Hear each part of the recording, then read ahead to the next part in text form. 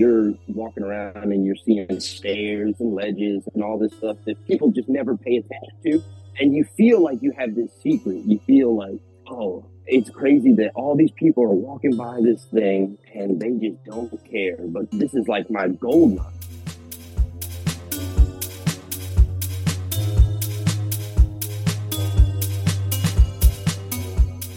Hello, and welcome to the Flying Fruit Bowl, a platform dedicated to discussion and exploration of art and the creative process. I'm the host and creator, Aaron S., and for this week's episode, I had a conversation with the amazing Christopher Mccurdy. Christopher is a photographer from North Carolina who shoots atmospheric and often cinematic images. Often quiet, eerie, and soaked in otherworldly green hues, his work captures spaces and places that are often overlooked or disregarded.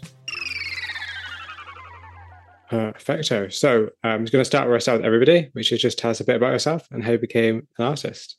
Yeah. Well, my name's Chris Mccurdy. I live in South Carolina in the United States. I don't know how I became an artist. I don't know if I still don't really consider myself that. But I guess it comes from watching skate videos, stuff like that, at an early age, kind of understanding, like, oh, if I'm listening to a certain song or what have you, all of a sudden the images I'm seeing look different, and it's the same thing with your state of mind at the time, whatever. So I always like how can I explain it? Like, let's say you're feeling bad, right?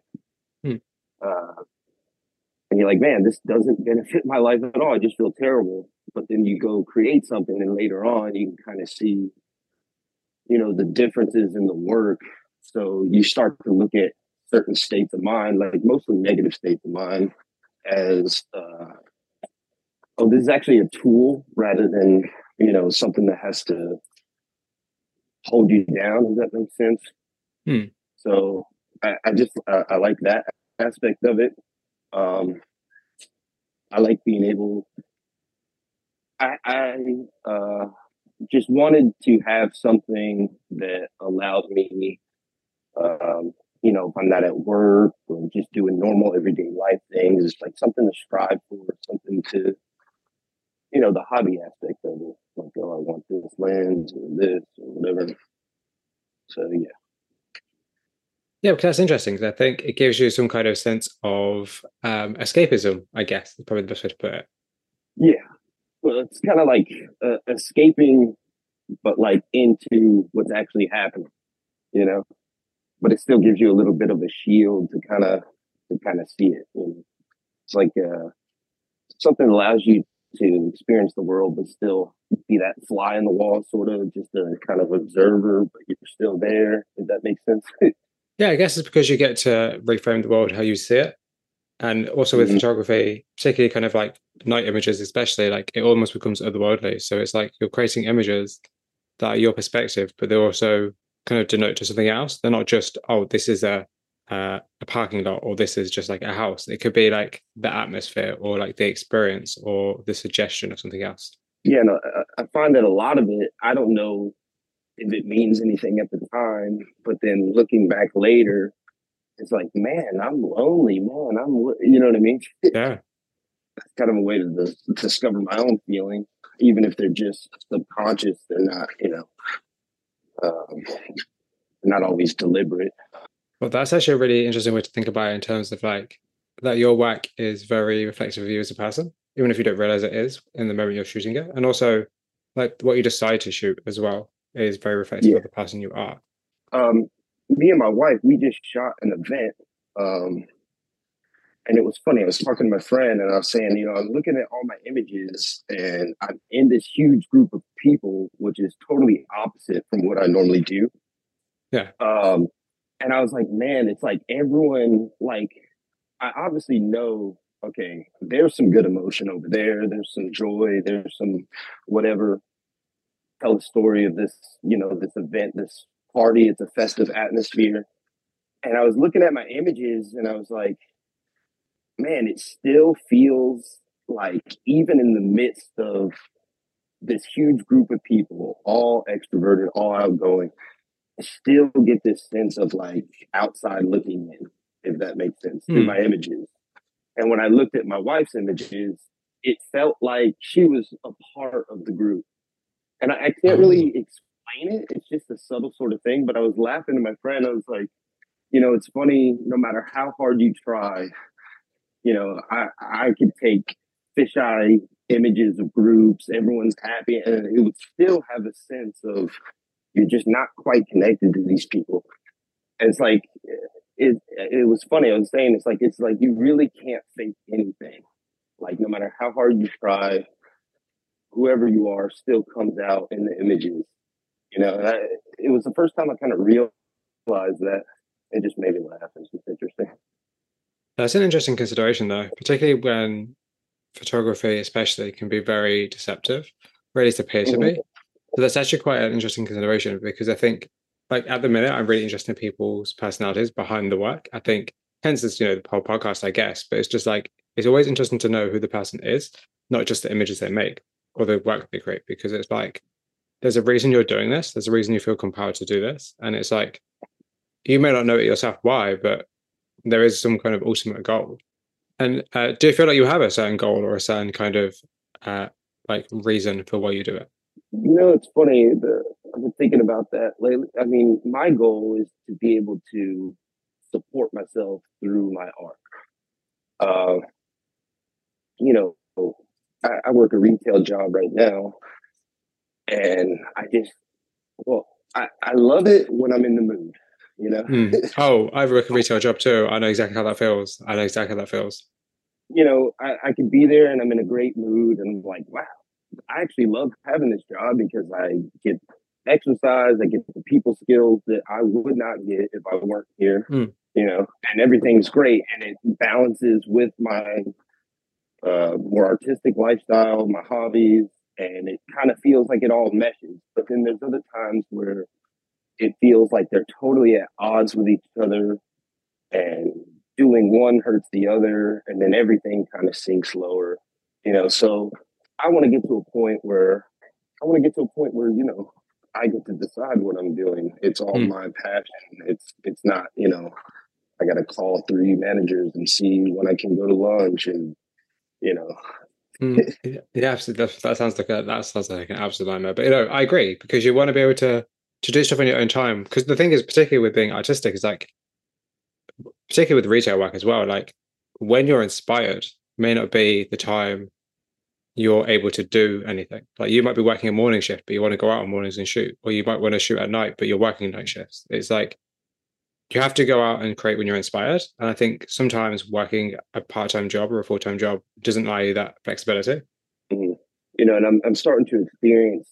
I'm starting to have little milestones here and there of growth in my art in the field I've chosen with photography, and it's really interesting because I'll feel so good about myself and so elated, so high for that night, and then I wake up and it's back to, oh, I'm a loser. I got to get something done with it, and it hurts. But at the same time, I've never experienced that sort of drive before. Uh, and one thing I keep realizing is that every time I have that low feeling, I almost feel like an addict in a way. It's like a new sort of addiction of, okay, you got that high, you got those feel good feelings of whatever it may be. You saw something cool, you had a little adventure driving around looking for stuff, people really resonated with your stuff, but it resets so fast, and you're right back to, man, I haven't produced anything. I gotta, you know, Yeah. all normal stuff, I'm sure, but it's my first time really experiencing that. And to me, I'm really trying to understand that that right there is the whole, the cliche journey is the reward. Oh, That's what I've always wanted. I've always wanted to wake up and feel like, okay, what can I do today to further this thing? It's kind of gamifying life in a way. Uh, so I definitely feel that now, which is the thing I'm most grateful for. so I think what impresses me most about your work is your consistency. You're consistently amazing. Like your work is consistently good. And I'm very much like a big fan of people who create great work, but also consistently great work. Um, so I'm always impressed by just kind of like your dedication. And I'm really kind of just curious, like, where does the idea of your dedication come from? Like, why photography?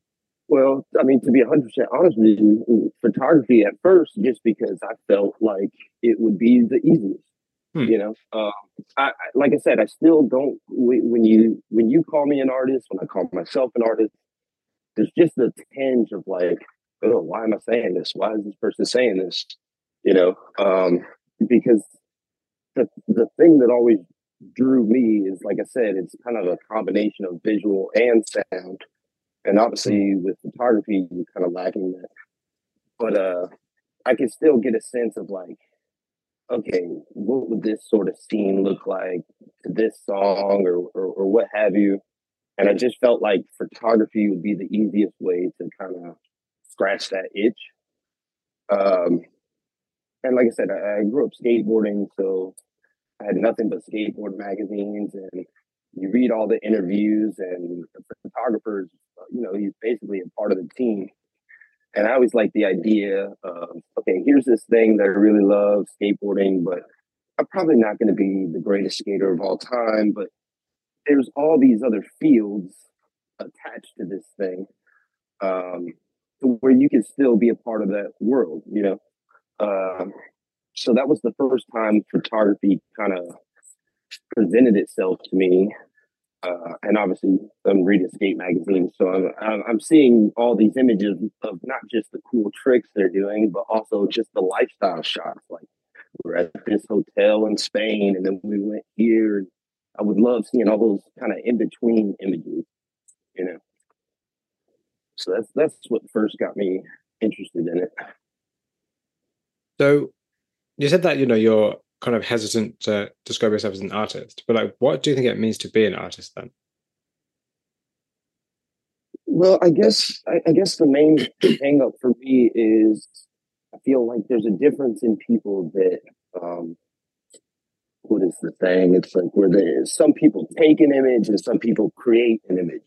Hmm. I feel like I do best when I have the sort of sandbox of tools in front of me and I can just fiddle around with them and eventually, oh, this looks cool.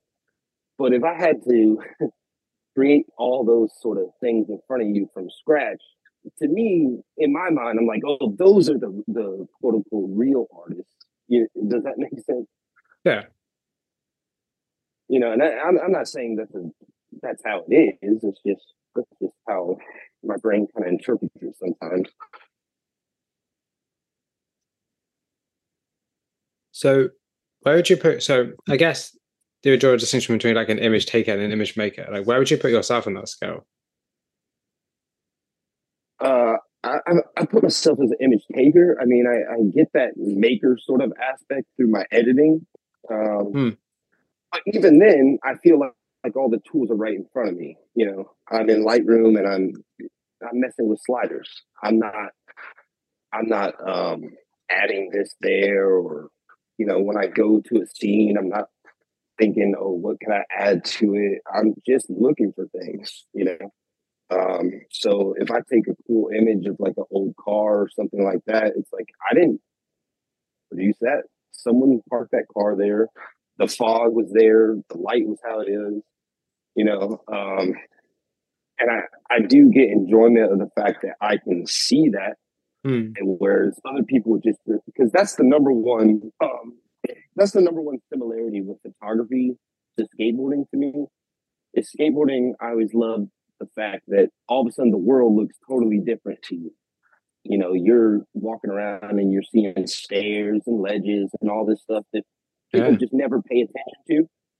And you feel like you have this secret. You feel like, oh, it's crazy that all these people are walking by this thing and they just don't care. But this is like my gold mine. So with photography, I feel that exact same thing. That's why a lot of the images I take are of like rougher sort of areas because I feel like they're truly beautiful and unique. You know, and I feel like people just ride past it, don't care. So I like being able to find it and hopefully, show people like, hey, this stuff is a lot more interesting than, driving around some sort of gentrified area where there's just Starbucks, Best Buy, all these chain stores. Like I like the older stuff, you know? But it's like the beauty in the kind of disregarded, I guess, that's much more interesting to you. Yeah. See, I actually really love what you said about the idea of like perspective and the way that being a photographer and also skateboarding changes your perspective. And I couldn't agree more because I definitely Mhm. feel like, for me especially, like when I walk around nowadays, even just like to work, like I Mhm. I walk to work and I'm like, oh, I could photograph this and oh, I could photograph that, and it's really Mhm. strange how you do see the world extremely differently, and like everything becomes the world becomes a playground. Like everything becomes a potential for something. It's not just oh, this is a tree. It's like how is the tree going to look? And you look at like how is the light hitting the tree, and then you're like, oh, what does that say? And it kind of opens you up to kind of I don't know, Yeah. like the depth of the world. I think I don't know if that makes any sense, but for me Yeah. especially, And it starts to feel like, okay, if I didn't have this, like, man, that would not be good, you know? yeah, but it's kind of weird because I think lately I've been really kind of compelled, and it's like Mm. you feel compelled to photograph something. Not that you know why, you just feel like I need to photograph this. Um, Yeah. and actually, I'm kind of curious, like, is there an image that you regret not taking? Uh, there's so many. Yeah, so many. Like we talked about once before, but Yeah, I'll just reiterate. Um, yeah, every single time I go shoot, there's an infinite amount of images or what kills me is not really a specific image itself. It's more of like a set of possibilities, hmm. you know. Because one of the rushes I get from going out at night and taking photos is, I'm going to explore somewhere new. I'm going to go through this neighborhood, see where it leads. We're kind of throwing the dice at life a little bit. Like I'm the type of person I need that, especially working a job 9 hours a day. Yeah. I need that sort of rush, that feeling that I'm doing something crazy. I'm doing something interesting. Everyone else is asleep and I got off work and I'm doing this. But then there's so many times where just fear of everything, just oh, it's too crowded out here. I'm too far from home. I have to make sure I get back by this time, whatever it might be. Uh, that will stop me from exploring certain areas or staying out when I'm in a good flow. Uh, and those things, they stop. They used to drive me nuts. Now I look at it as a good thing, um, because it's kind of like I don't know how to explain it. Like I look at it as a good thing because at least it shows me like, all right, well next time, keep this in mind. Keep this in mind. That feelings you have, just always keep it in mind and try to come back next time without any regrets. But they'll I always be there. There's always be a coulda, shoulda, woulda. I guess it gives you limits though, which is kind of a good thing. It means that you're not going to just kind of go all out and go crazy, take thousands of images, and then be like, "Cool, I'm done. I don't need to do anything else ever again." It gives you like Mm, it's almost like a capping point. It caps you off so that you can come back again and do it again. Otherwise, you yeah. might go out and shoot your best work tomorrow, and then what would you do after that? Yeah, because I do the thing all the time where I've just started out, I'm driving somewhere, I'm not sure where I'm going, and then I'll pass something that looks really interesting, but there's a bunch of cars on the road, and I got to get over a couple of lanes, and I'm like, yeah, you know what? I'll remember that. I'll remember Hmm. that, and on the way back, I'll look at it. And I never do. Sometimes I do, but most times I end up so far away from that spot and zigzagged all around that I don't get back to it, and then I'll forget about it for a couple of days, and I'll remember it, and I'll go back, and a certain car or whatever that was there is not there anymore, and I'm like, oh, I should have remembered that. But at the same time, it's really not a big deal because it's all random anyway. I don't know what's going to be there. So, like I said, I don't, not really too much regret these days when it comes to that. There So will for be something new somewhere. see, that's really interesting actually, because I think you're now you mentioned it, like that's a good point. I think it has a chance because like I'm assuming then you don't. So do you actually ever revisit another place? Do you ever be like, cool, I'm going to come back here and go back to the same place? Yeah, all the time. Like all the time. Um, I used to feel bad about that because for a long time I wasn't able to drive. I didn't have a Hmm. car, so I was just walking everywhere. So Yeah. when you're walking, you really kind of have to constantly visit the same spots. And Yeah. a lot of my earlier night work is like multiple shots at the same place, but they're all totally different. To where if you kind of scroll through my thing, you might not notice. But yeah, I revisit stuff constantly. Um, One of my favorite photographers is Daido Moriyama, and he talks about that a lot, about that being part of it is revisiting, just constant revisiting. And that's his style too. He just walks out the door and just walks around, sees what happens, So yeah, definitely revisit stuff quite often. So for those men I've seen it, could you describe your work? Well, they're nighttime images. That's easy. The nighttime images of old cars, churches, things like that. Those are things that are like if you were to drive around in my area, it might be like, wow, there's nothing going on here. And a lot of times the eye-catching things at nights around here are churches, maybe some kind of neon sign somewhere or something like that. Things that aren't over the top exciting, but they just have a certain feel to them.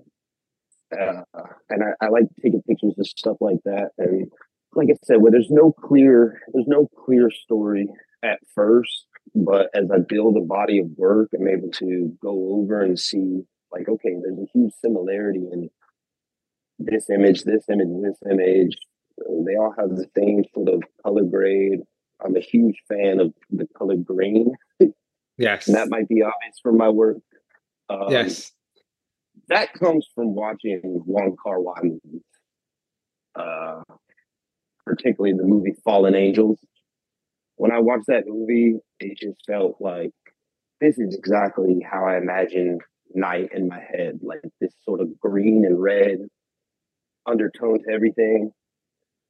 I just love that so much. That's one of my big inspirations when it comes to my look. So I have quite a few questions. So um, what to ask you next? Because the truth, actually, I'll ask you about now. It's a bit later on, but I'll ask you now because it's a good time. But the idea of like style, like how important is style to you in your work? Um, I'm not quite sure because on one hand, I definitely want to have a style, um, uh, but at the same time, just you know, I also want to be free to try whatever. Hmm. You know, sometimes I'll look at like minimal sort of photography, like minimalist photography, and I'll just feel like I don't get it. You know, Hmm. like scrolling through this stuff doesn't do anything for me. And then something somewhere will subconsciously get in my brain, and then I'll see an image out in the world that looks like those minimalist images I just talked about, and take I'll take the image and I'll edit it, and it'll look like those minimalist photos that I was just looking at. And all of a sudden, now that I've created it, I'm like, this is the next thing. This is awesome. You know what I mean? Hmm. It can kind of change all over the place. Um, I guess And I still am just kind of unsure of what even is style, because like I yeah, said, I have a style that even when I try my hardest to, be a quote unquote professional event photographer and take the sort of images that, I think that the people paying me would want to see. Even then, there's no escape from my images feeling a certain way. So I don't really think about it that much, you know. Um, when it comes to style, I'm starting to notice it a lot more on things like Twitter, where hmm. you can share like four images at once, and obviously you're you're thinking about it a little bit differently. I feel like that's for me, that's where style starts coming out. It's not in single images, but how I choose to kind of stitch them together. You know, uh, I feel like my style comes out more uh, like that rather than in single images. But at the same time, I think someone else could look at my work and explain like, "Oh, his style is like this." But for me, I don't know. I'm just a little too into it to really give you a clear Hmm. answer. I mean, to answer your question, yes, it's very important. Like, I want people to think of me, even just using the word literally. I want them to look at my work and be like, "That's a stylish guy." Even though I know that's not exactly me, but uh, it doesn't feel that conscious from me. You know. So that's actually a really interesting observation. The idea of style not being defined by one image, but being defined by the way in which you present the images. Like that's absolutely something I've been thinking about for a long time because that's such an interesting point. It's not something I've really thought about because I feel like with Instagram, the whole carousel situation is nice, Yeah. but it's not always the best. Yeah. Um, so that's actually a really interesting consideration in terms of like, well, actually, it's how you choose to present your work that also determines style. There's Yeah. a photographer friend of mine called Parse. I don't know if you know Mm-hmm. his work. And recently he posted as just a normal carousel, but he laid it out quite interestingly. And like that was really interesting to see because it's like switching things up and trying things like differently that can really pull people's attention just because it's different. Sometimes we get bored of the same thing. Yeah, and also like another one of my big inspirations in photography is Todd Hido. Of course. And one of the things he talks about is he seems so similar to me in that he's not really trying to say anything in particular with his images, but he's fascinated by the meaning that others take from them. Because everyone always does. I'll post something and I'll feel like, man, this is like a happy sort of feeling from this image, and all the comments would be like, "This is so eerie," but I'm like, "Eerie? Like what?" But I mean, But I obviously get what they're feeling.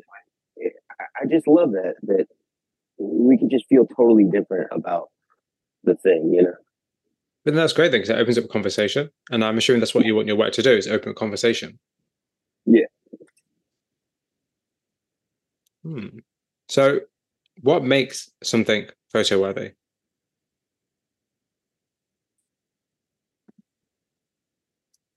I think just the feeling it gives you is really just as simple as that. There's a lot of things that I take pictures of that I never post or anything like that. Um, I'm gonna give you a funny slash interesting one. Um, when I first got into photography, and I didn't know exactly, okay, cameras, all that. I got a BlackBerry Curve, like I don't know, 10 years ago or something like that. It had like a two megapixel camera on it. And when I first ever started taking photos, I would take photos of local malls, like the food court, stuff like that. Because whenever I was at those places, I would feel good. Hmm. Like I loved going to those places. It would just give me a good feeling. Think of the feeling you get when you go to the movie Hmm. theater, you know? And my whole thing was I want to capture that feeling to show other people how these places make me feel. So for whatever reason, like, I was really into video games for a long time. And when I was young, whenever I'd feel real depressed or something, I would imagine either GameStop or Best Buy or some kind of store like that. I would imagine it in the rain because I love the rain as well. So I would imagine like a GameStop or some kind of game store in the rain. And that would just make me feel so good and this cozy feeling. And it's funny because still to this day, I've never tried to take an image of that, but I always think about it. Like the feeling of, like when I would feel bad, I would look on this BlackBerry and I just have a bunch of images of like a Belks or a Macy's or something, like images that nobody would ever look at and feel like, oh, this is a great image. I would know the feeling that I'm trying to, and when I would look back at those images, it would make me feel better.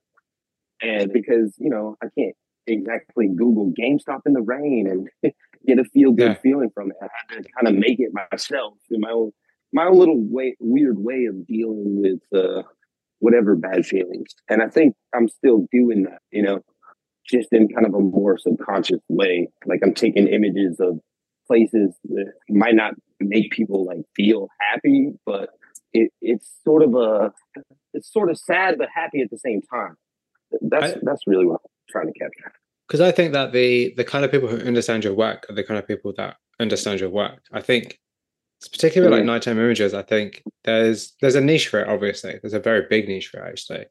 Um, but I also feel like there's a reason that we gravitate towards that. Like there's something about like even myself, whether I'm shooting them or I look at them, like there's something about an image at night that's just absolutely beautiful. I think it's a sense Mm-hmm. of just kind of this quiet. I love images that are really quiet and just silent Yeah, and that are very yeah. like pensive, that make you think about life and they make you kind of question. They make you question both the location and the story, but also like who you are as a viewer, like why you're situated in this environment and what it means to Mm-hmm. you. And it's kind of interesting because as a photographer, that's kind of what you do. You kind of put the viewer into your environment. You almost put them into your Mm-hmm. shoes and be like, you know, look at what I'm feeling. So you mainly shoot at nighttime. And I'm kind of Mm-hmm. curious, like, do you feel like nighttime images are overdone? Uh, no, I don't. I will say, like when I first started doing it, I kind of had a sense that like not a lot of people are doing this, and Hmm. it kind of felt special. Like, oh, I'm brave, I'm special, I'm unique, and uh, you know the way the sort of algorithm works, it feels like once I started really honing in on that style and it kind of became my main thing. Everyone that I'm getting shown is also a night photographer. Um, so I kind of had this thing in my head, and it's a very sort of egotistical thing, but I kind of had this thing in my head for a while. It's like once I started doing it, everyone's, you know what I mean? Yeah. Which is obviously ridiculous, but Yeah. I did think that, and uh, but the more I looked, the more I realized like I could see how to the layman, like all these night images probably look the exact same. But when I'm looking at them, everyone feels so different from mine. Like I really don't think it's overdone, and I kind of I kind of look at it as its own sort of hobby. Hmm. Like, well, in the aspect of like just going out and searching and all that. Like obviously people that shoot photos in the day are doing the exact same thing, but for some reason with night it kind of feels like its own thing. So I've always said like, man, I wish there was a podcast for this. Like, let's not talk about photography. Let's talk about this night thing that we're doing. Like, are you using a GPS everywhere? Or you? How do you have your car set up? Do you shoot out your window a lot? How do you park in this situation? Like all that sort of stuff. I'm very interested in. Uh, so I think it'd be cool to start seeing stuff like that. That's one thing my wife suggested to me is why don't you show more about the process of doing this? I think it'd be interesting to people, you know, where 100%. you go and how long you take and what podcast you're listening to, what music you're listening to. 100%. That's one thing that ever since she kind of put that idea in my head, I've been looking at all these night images and I've been asking the same question as her. Is, you know, what's the story with this place? How did you get there? How did you find this? All that sort of thing, you know. One thing that I do find very, I don't know, I don't want to say frustrating, but I find that night images get lumped in with this sort of digital art kind of thing, you know. Yeah, that's a fair assessment. it's it's infuriating in a way because I find myself looking at all these night images that I don't know are, you know, so heavily doctored and just, you know, they really are just like a painting or something like that. But I'm looking at it and I can't tell. And it makes me feel like, man, my images suck. How are people finding this same cloaked, hooded figure everywhere? You know what I mean?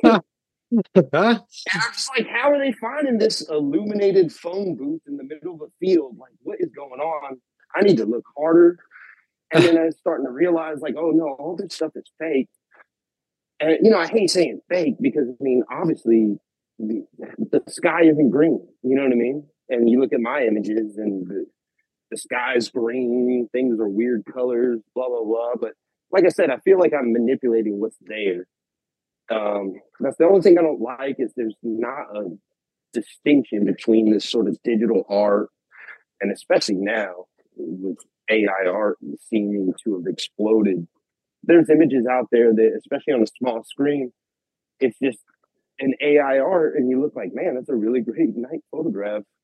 Like, what am I doing wrong? It's kind of the exact same to me as what women must deal with, just seeing Photoshop models and everything everywhere, and then constantly comparing themselves to that. It's just a little micro scale version of that to me sometimes. That a really interesting comparison of digital art, particularly like phone booths at night. I know exactly what you're talking about. I think of so many in my mind. Even just like silhouetted film noir figures in the fog, stuff like that. Like I love stuff like that. Like people like Taiwan, there's really great, amazing digital artists who are doing stuff that are gorgeous, but there are also photographers who are doing stuff just as great in real life. So I 100% agree with you. So that's one of the things I always think about. Like, I'm very, very grateful and lucky that my wife, when we do events and stuff like that, she's usually the one that sets something like that up.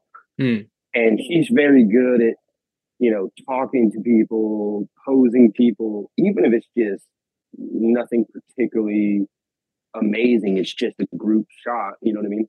That sort of stuff. Man, I'm almost shaking thinking about it. Like, it makes me very nervous. And so I always feel this sort of thing of there's this part missing from me. Like I wouldn't be able to, like sometimes I get a very flattering comment like, you should be a director of photography or on a film or something like that.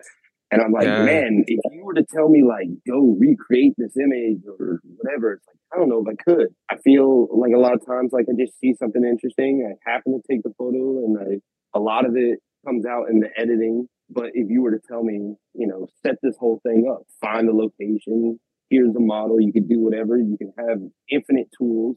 My brain just starts going blank and it gets scared, I think you're not giving yourself enough credit because I feel like, yes, you're right. You go out and find a location, you like it, you shoot it, you think, oh, cool, post-processing, cool. But there has to be something inside of you in the first place for you to actually go and take a picture of a place, for you to know what to do with that after.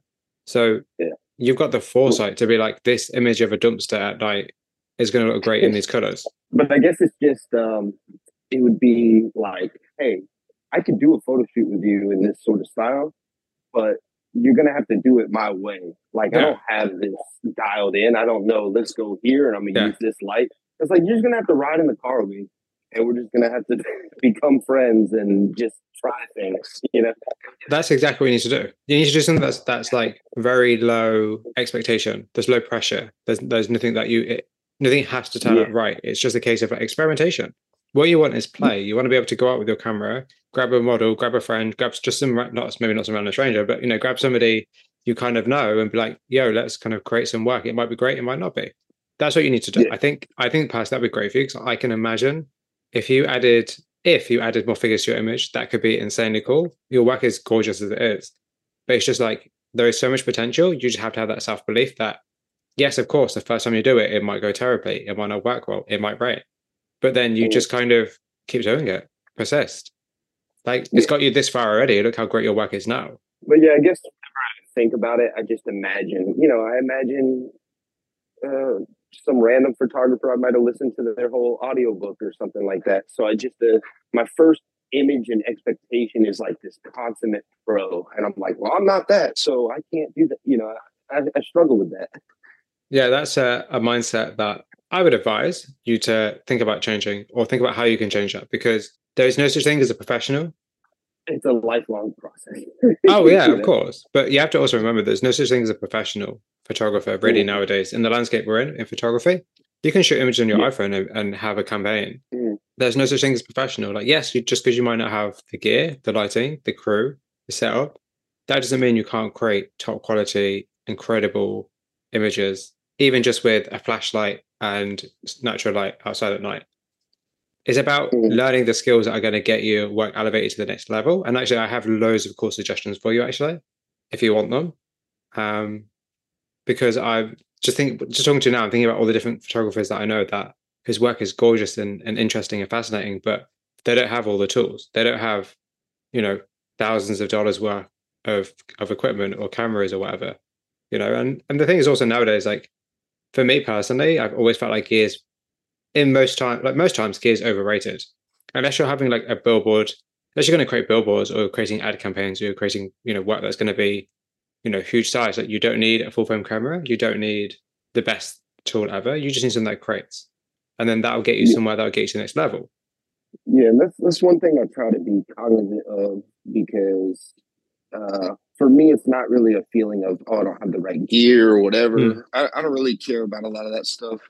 The things that good. I think about is I don't have the people skills. I don't Mm. have the ability to sell myself, the college, stuff like that. Things that money can't buy, which is part of the reason why I do this is because it's just a broad overall self development tool. But there are You things know? you can always learn though. You can always develop them. Yeah, You just have yeah. to you just have to be willing to do so, or willing to open to the experience of doing that. Like if you want to Mhm. shoot portraits, just literally grab a model, go to like Model Mayhem, grab a model, go out and shoot. It's scary.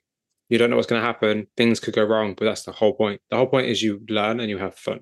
That's the point. And you're also at a point right now where there is no pressure or expectation for you to create great work. You can create Mhm. and it'll be a disaster and it'll be absolutely fine. You're not going to lose out anything. So now is Mhm. the time for you to be doing that. Now is the time for you to be experimenting and having fun and doing stuff and just having joy of getting joy out of what you do. And I know you already do that now, but it's just like if there are ways, this is not meant to be a pep talk, but it turned into one. But like if there are ways that you want to expand your practice and you're like, oh cool, I want to shoot maybe more models or I want to shoot, I don't know, like in different locations, like go and do it now. There's no pressure. Because there will be a point within the next year, next 2 years where people will pick up on your work and you'll be expected to create a certain type of imagery or you'll be expected to Mhm. do a certain kind of thing. And before you get to that point, have fun, explore your options, figure out who you want to be. Because like for me personally, and I like the fact you said earlier about like you're really interested in the process and the story. Because for me, I'm always interested in the process and the story. Hence the podcast. I'm always interested in why people do what they do, and it's kind of Yeah. interesting that you say that because there is definitely a market for that, 100%. And places like magazines like 349 AM and Witness and Nowhere Diary and places like that, Mhm. like Cinematica that have like these incredible photographers being featured all the time, but you never hear their stories and you never see the concepts behind it or the reasons behind it or like just the background and behind the scenes. And I think what you're saying in terms of like showing that process and what your wife said, I think she's actually right in many ways. Because like personally, I would love to see you create a reel. Like, you don't have to even show your face. You can just create a reel where you're talking over your images, why you did a certain thing, why you went to this location, stuff like that. Also, what we were talking about now, you not really being able to differentiate, sort of Mm. digital art that's combined with photos and stuff like that. When you show the process, it kind of relieves all that sort of thing.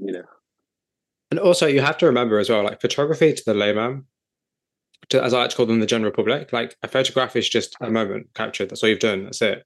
You've literally taken a camera and snapped an image when actually there is a whole process. There is, you've found a place, you found a scene, you've photographed it, you've considered it, you've edited it, you've made a story out of it. You don't just take an image. It's not just like that.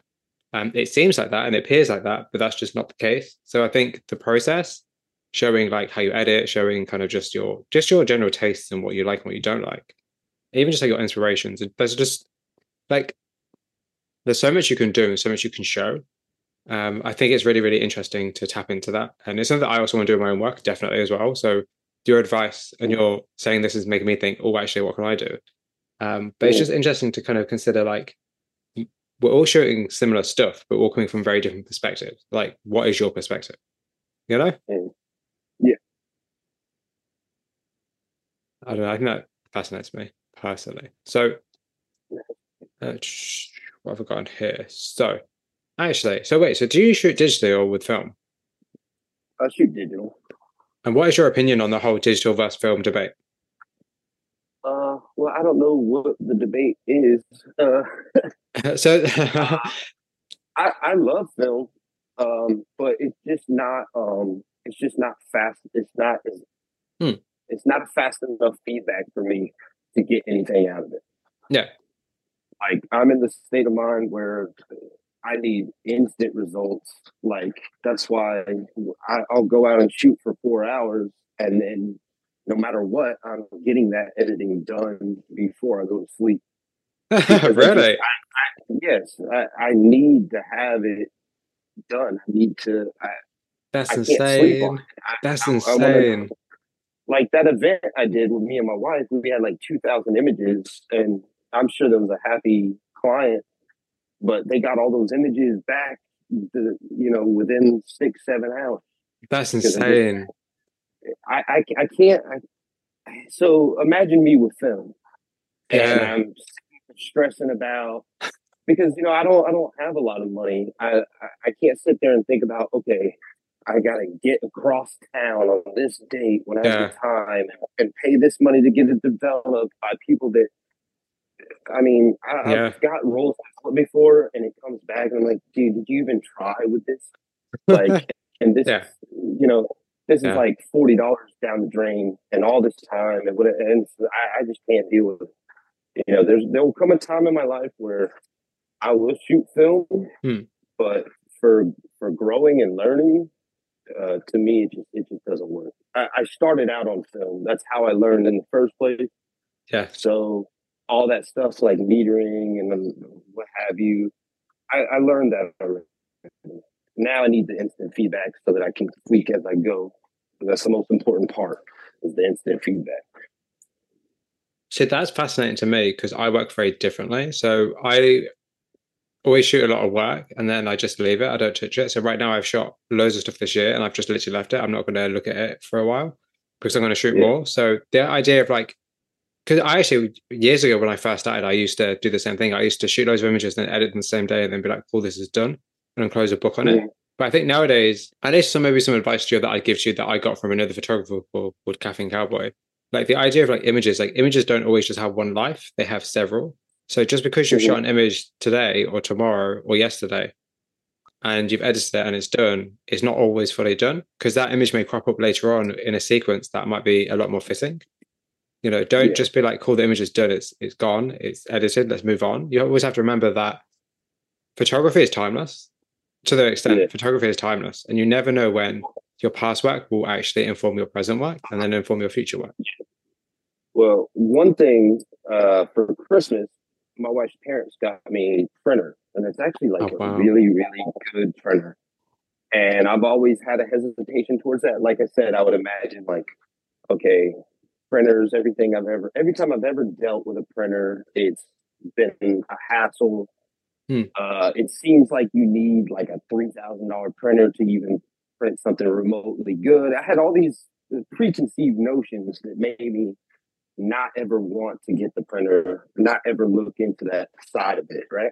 Yeah. And I just got very lucky that they happened to get me one, and it's really, really good. And I'm printing images now, and I'm a mess. Like I'll get like a pack of 50 papers, and like I said, okay, I'm just gonna print a couple and wait till I get some frames. I've got like 100 prints just sitting here, you know.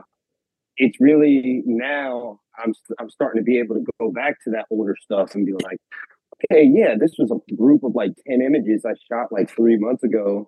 But man, really look at this. I bet you could actually see this little detail when I print it. So I'll just be like, well, let's print it. And so I'm really, and also, like I said, getting more into Twitter and having those sort of storyboard s 4 panels. That's really made me look at old stuff and well, what 4 images go together. I like telling a little story with the four, Because that could be, So I've so been doing what a could, lot more of that lately. yeah, because that's really cool. Because then you could sell, if you're going to sell prints, then you can sell like miniature 4 prints like together. And they could be like a bundle or like they could be like these 4 prints go together. Or I don't know. That's really cool actually. Or even like a mix and match. I don't know. That's really cool. It opens up possibilities for you in the future. And I think I love this idea that you have a printer, and I really would have wanted a printer at some point in the future, like for sure, because I'm building myself a little wall of art, which is funny. And I would love to have one of your pieces on the wall. That'd be incredible. So, do you think that your work translates well online then, because you print it, so you see it in print? I think my stuff is better on print when you Hmm. can see it big. Um, Especially that was one of my main hiccups when I started using the Ricoh GR, the GR3, because as a 28 mil focal length, which for me at the time felt like a little wide, and I felt like taking wider images, especially when you have to crop it to fit properly on Instagram. Hmm. I was just like, man, like so many images I take, like, are not even worth posting in this format. And for the longest time, it was very hard to even take a lot of images because that would be the immediate thought of, oh, yeah, I know I can make this out, but nobody else can. Um, so, like, when I first started photography, most people start with like a 50 mil lens, and it's it's kind of perfect. You start out with like a 50 mil lens and you put it wide open and you get that nice blur. And I felt like that stuff is perfect for Instagram. Then whenever I would try, widening, it'd be like, yeah, it's just too small.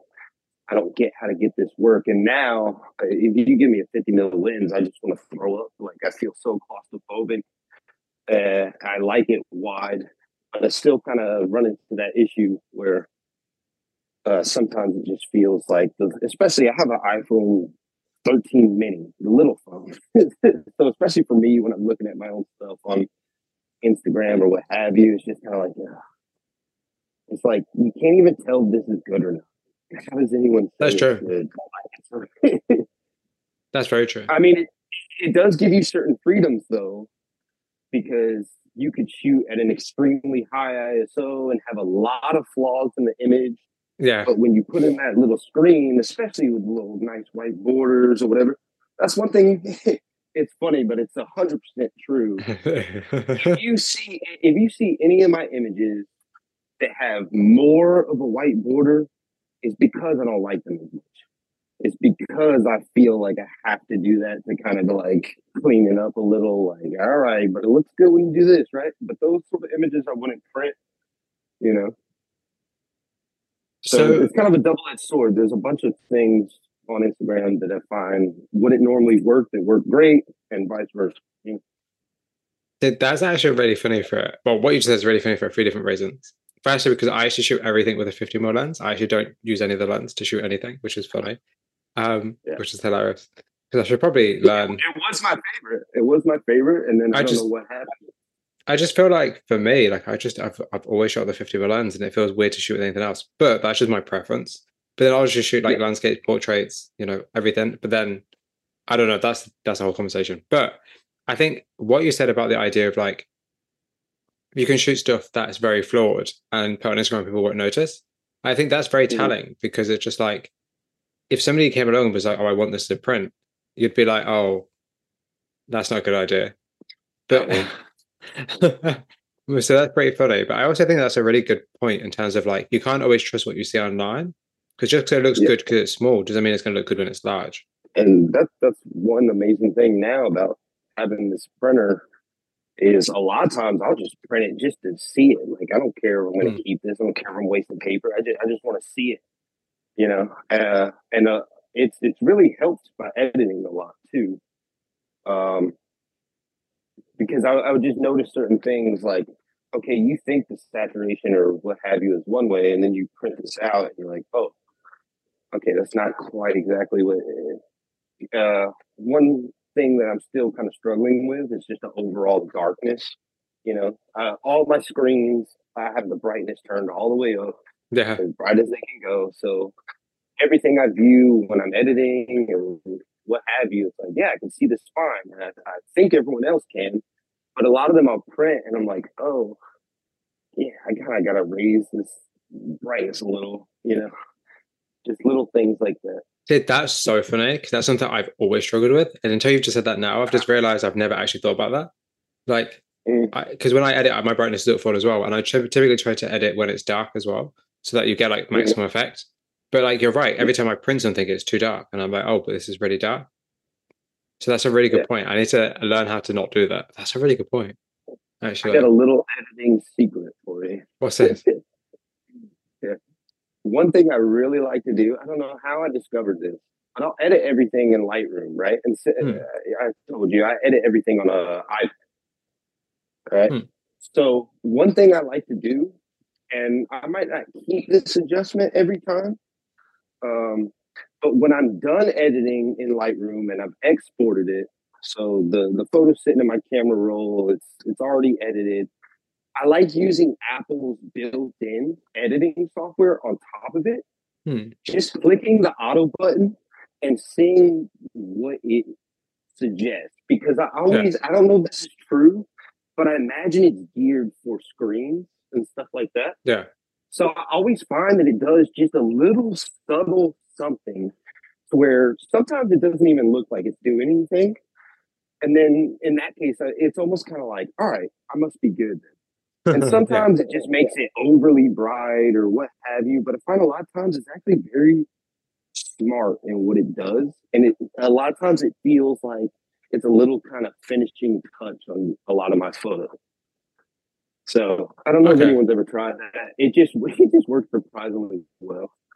No, but I should try that. That's not a bad call. And also, it's just interesting in terms of like these small little things you don't think about when you're editing, but when you print your work with the eye to be able to print your work, it's going to give Uh, you such a better idea of like color, of saturation, of brightness, of just kind of like the final finished look of your work, as opposed to just being like, oh, I mhm, create these images and post them online. It's like you print them.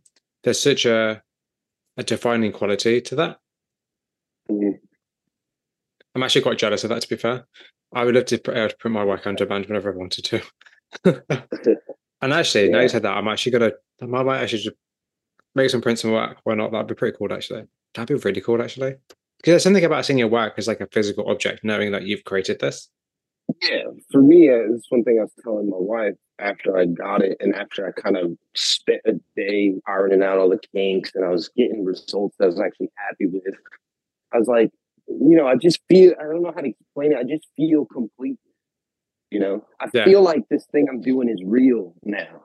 Oh Like yeah. I'm not just some guy at work saying I like taking photos and at Yeah. home there's an iPad with a bunch of photos on it.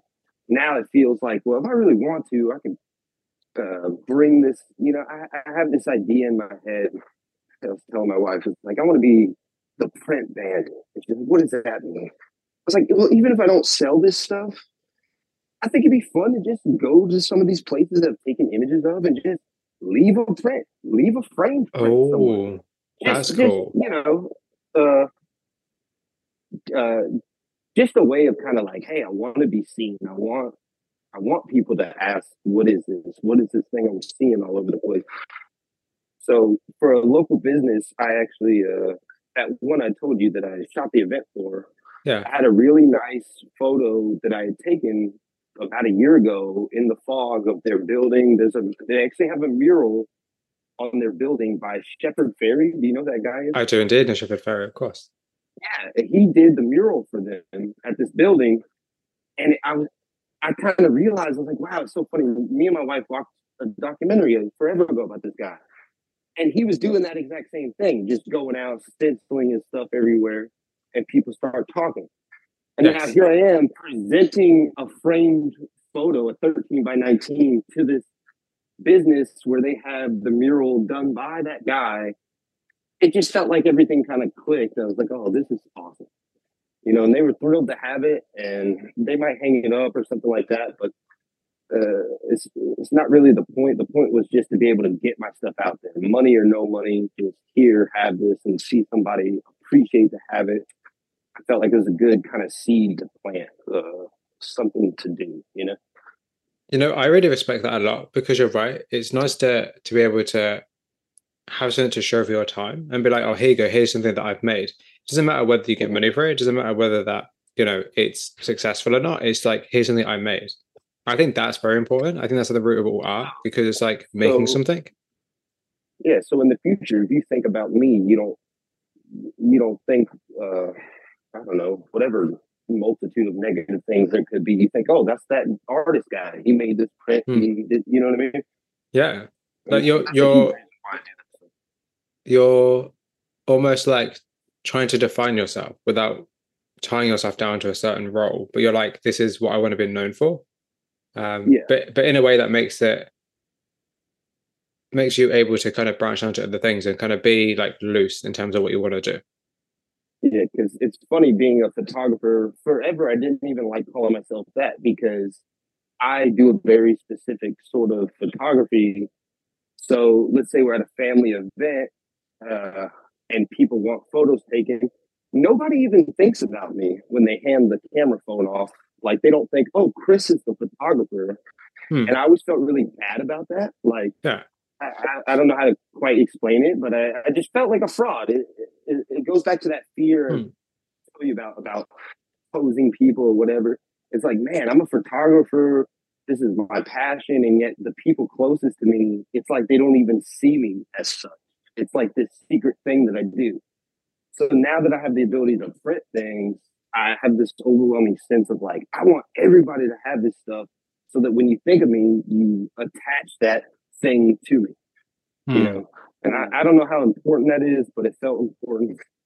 Uh, and that's something that's definitely, finally starting to happen. I'm happy with it. I'm really happy because that sounds absolutely incredible. What is your creative process like? And are there any particular routines you have that help you focus on creating work? My creative process really, I used to think, okay, I really have to get myself in the right headspace. I have to be in a good mood. And ultimately, I would go months without taking a single photo, And I'm the type of person, I'm listening to podcasts constantly, all sorts of self help things, all that, you know. Uh, and I think it was Travis Barker, actually. It was on a podcast, and he said, uh, that it's not about motivation; it's about just getting out there to do it, and then also listening to like Stephen Pressfield books and stuff like that. Like The War of Art was a huge help for me. Um, about just putting yourself in position for the muse or what have you, however you call it, whatever you think about it. It's just putting yourself in position for that stuff to come. Because, like I said, a lot of times I'm not in a good mood. I don't feel like doing it. I don't feel creative. I feel like I'm out taking the exact same images over and over, just kind of Yes. aimlessly. But sometimes I'll be out there and it could be a random thought of some kind of feeling just comes over me, and all of a sudden I'm looking at the world differently. Like my emotional coloring changes. Sometimes it doesn't. Sometimes it gets worse. One thing that I do, if ever I'm kind of in a mental sort of drought, what have you, is I'll watch good movies and I'll take the time to like, okay, for the next 2 nights, each night I'm gonna watch some kind of movie that I know is, amazing. And I'll just kind of subconsciously start seeing things through that more cinematic way. That's one thing that I find that I have to do. It might be as infrequent as once a month. It might be every day for a month, but movies play a huge role in kind of influencing how I see things. Yeah, I'd say movies are the number one inspiration for my photography. See, I think that's really, really interesting because obviously, you know, films are made from photographs. Films are moving photographs. And like, have you ever considered creating video or like kind of using more moving image in your work? Yeah, but you want to talk about that feeling of like when you immediately think of something and you immediately think of all the obstacles and reasons why you can't. Yes. That is probably the biggest one. Okay. Um, and it's sad because, I come from that skateboarding world where all their greatest videos are the more sort of just grab a camera, point and shoot. Hmm. And that's some of the most inspiring stuff to me. One of my favorite movies of all time is Blair Witch Project because of that reason. I Yeah. love the idea that they just did it. I hate that I'm blanking on the guy's name, but the Wong Kar Wai movies that I like. His name's Christopher Doolin, I think. Something like that. I think that I'm forgetting it. But he talks about that too, about it being a sort of guerrilla style, about just pick it up and do it. Like you don't gotta have all the stuff, whatever, just do it. And with video, I mean, deep in my heart, I feel like that's what I want to do sometimes.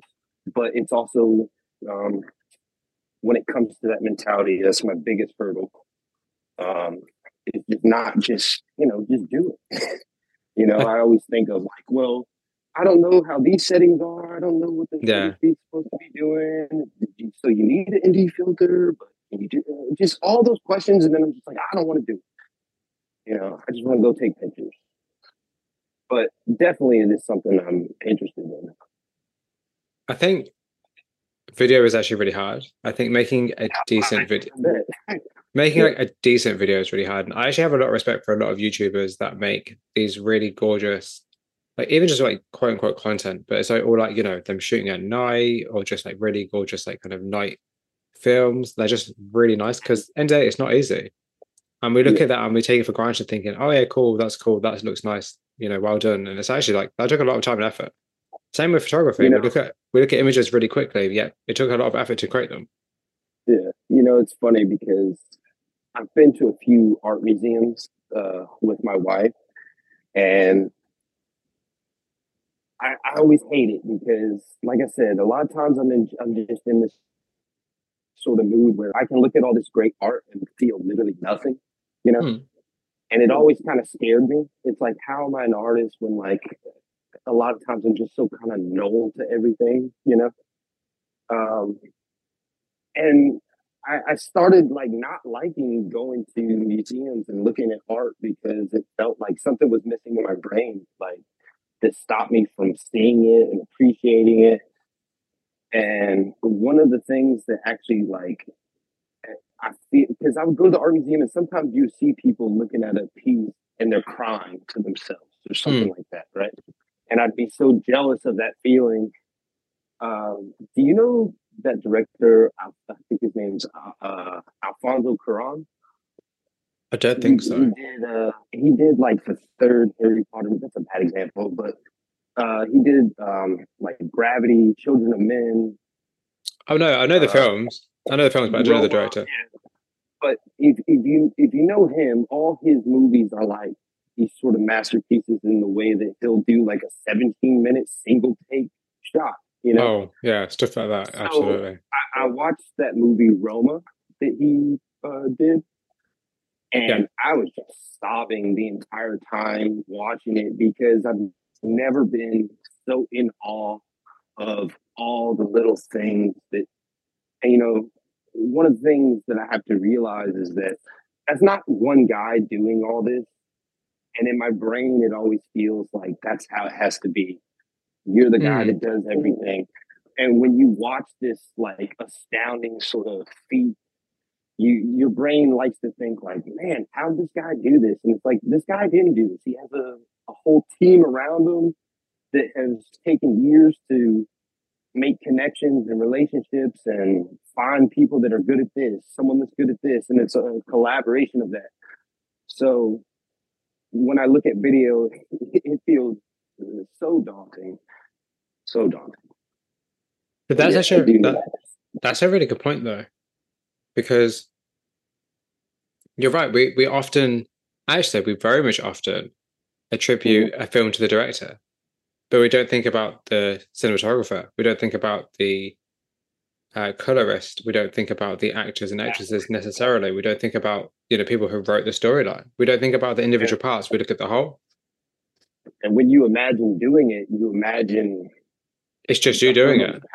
Yeah, you always think of it that way, and it's like, man, how could anybody do this? Well, they can't. They need a team. They need people. That's actually a really interesting point, actually. And I actually have a few good friends who actually I'm going to send that to and be like, by the way, you do realize you can't do this because you need a team. Yeah. But it's true though. Or at least Mhm. if you don't have the team, you at least need the advice and the guidance from people who know or who have a better Yeah. understanding. And like, I think it'd be really cool actually. Now you've said that, it'd be really great to set up some kind of collaborative like workshop or something where we get photographers who are interested in video together to shoot a film or something like that. That'd be really cool, actually. Um, Um, when I was younger, I had a phone. It was like a little Nokia phone. It wasn't a flip phone. It was kind of all one piece, like all the buttons and the little tiny screen are all just one little piece, you know. hmm. And everyone at the time had just got like iPhones had just come out, like, and I've got this little tiny weird phone that can't do anything. Um, but one of the things it could do that, and it was kind of one of my first times ever doing anything creative consistently, is it had a video camera, and it's like less than a megapixel, probably like Yeah. terrible quality, but it had a feature that fascinated me. The feature was you press a button and it pauses the recording. It doesn't end the recording; it just pauses it. So Oh, when you hit it again, you're interesting. still it's still the same video, but you can make cuts on the fly. You don't really That's all you gotta do is interesting. press the button. And nothing else I saw did that. And it's funny because Vine ended up coming out like Hmm. much later and stuff like that. And I always felt like I was ahead of the game on that. Like I was doing that all day, every day, just making these little videos of like it could be something as simple as oh, there's someone inside against the window, and I'm filming them, and then I pause and I go outside, and I can see their silhouette from the outside, and then I start recording there. So in the video, it just looks like one fluid, just, and it was the first time it felt like my brain was just firing, like, okay, I could try this, I could try this, and I was doing video, and there was no sort of caring about the specs, anything. That's Yeah. probably the most free that I ever felt creatively, and I always think about that. Um, but it's just hard to live. It's just hard to live that sometimes. So you could even get a brand new camera, go take photos. Like, oh, I see how better image stabilization, will help here, and blah blah blah. It feels very hard to tap back into that. But I don't care. I'm just having fun. I'm using what I got, and the thing is interesting because of the lack of. That's one thing that director for all those Ron Carl movies, the cinematographer. That was one thing he said is the lack of tools is the product. Like that's what you're seeing. The lack of whatever is what makes something what it is. Uh, so it's not about having all the best. It's the lack of that gets you to improvise, that gets you to create something. You know what? That's actually, again, that's a really good point because I think two things. I think one, that we're having an aesthetic where like the a whole kind of very low quality is kind of coming back in terms of like, people getting a lot of photographers I know actually nowadays are buying like, really cheap cameras, like old school cameras, like really just cheap digital cameras and shooting stuff. That's exactly why it's so popular because it feels accessible. Exactly. And but then at the same time, but you're right. Give you, you can buy yourself a £10,000 camera tomorrow. Uh-huh. Doesn't mean you're going to create great work. Yeah. It's about knowing what you're doing with the tools you've got. And if the tools you've got are not high quality, that doesn't mean you can't create great images. There's a couple artists that I follow, like on Twitter and stuff like that, where they're like in India, places like that, and they'll shoot with like an old phone. Hmm. And one of the things I notice is that they really, really have to come up with their own style, their own editing flair, because they're having to so heavily make up for the fact that that their camera doesn't have the greatest specs or whatever. Hmm. But I feel like that's the absolute best way to do it. Uh, I feel like I kind of had that same sort of process because I was so scared of going out and taking photos. When I did take a photo, I'd spend days and days editing it because it was the only sort of thing I could do that was practicing the medium because I was too scared to go out and actually do it. So that's how, and I feel like that was really good for me because now I have my own style of editing and I have a distinct look through my edits that I was forced to develop. And I think you get that same thing with limitations in tech is, you got to kind of find a way to make up for it. And I think that's a good thing. Because then when you do have the proper tools, it's like, oh man, how did they get, like, I just got a full frame camera. It's my first one ever. And I couldn't stop thinking this feeling of like, how could they give me this power? You know, like now I know how to use it. If I would have got this year one, two, three, whatever, it would have just been like, I don't get why my pictures aren't better. But now that I'm older and more experienced, you know, I had a very clear understanding this isn't going to make my pictures better. But I can feel the things that I'm able to do that I wasn't able to do before. And it's nothing crazy, but, you know, I'm glad that I learned those lessons and I can appreciate it now rather than it just spiraling into more gear obsession, you know? I absolutely love your perspective. I think what you're saying is so relatable, and I think it's very valuable actually, because I feel like you're right. Like you're very right. Like now you know that now you've got a full frame camera, you know what to do with it. It's because Mm-hmm. I remember when so I did a photography degree, and when I was at Mm-hmm. university, I had Yeah. acquaintances that brought the latest Canon camera. They brought like a Canon Mark III at that time, I think it was, and they Yeah. spent like £5,000 on a new camera, but they'll never use that camera. They've never used it since.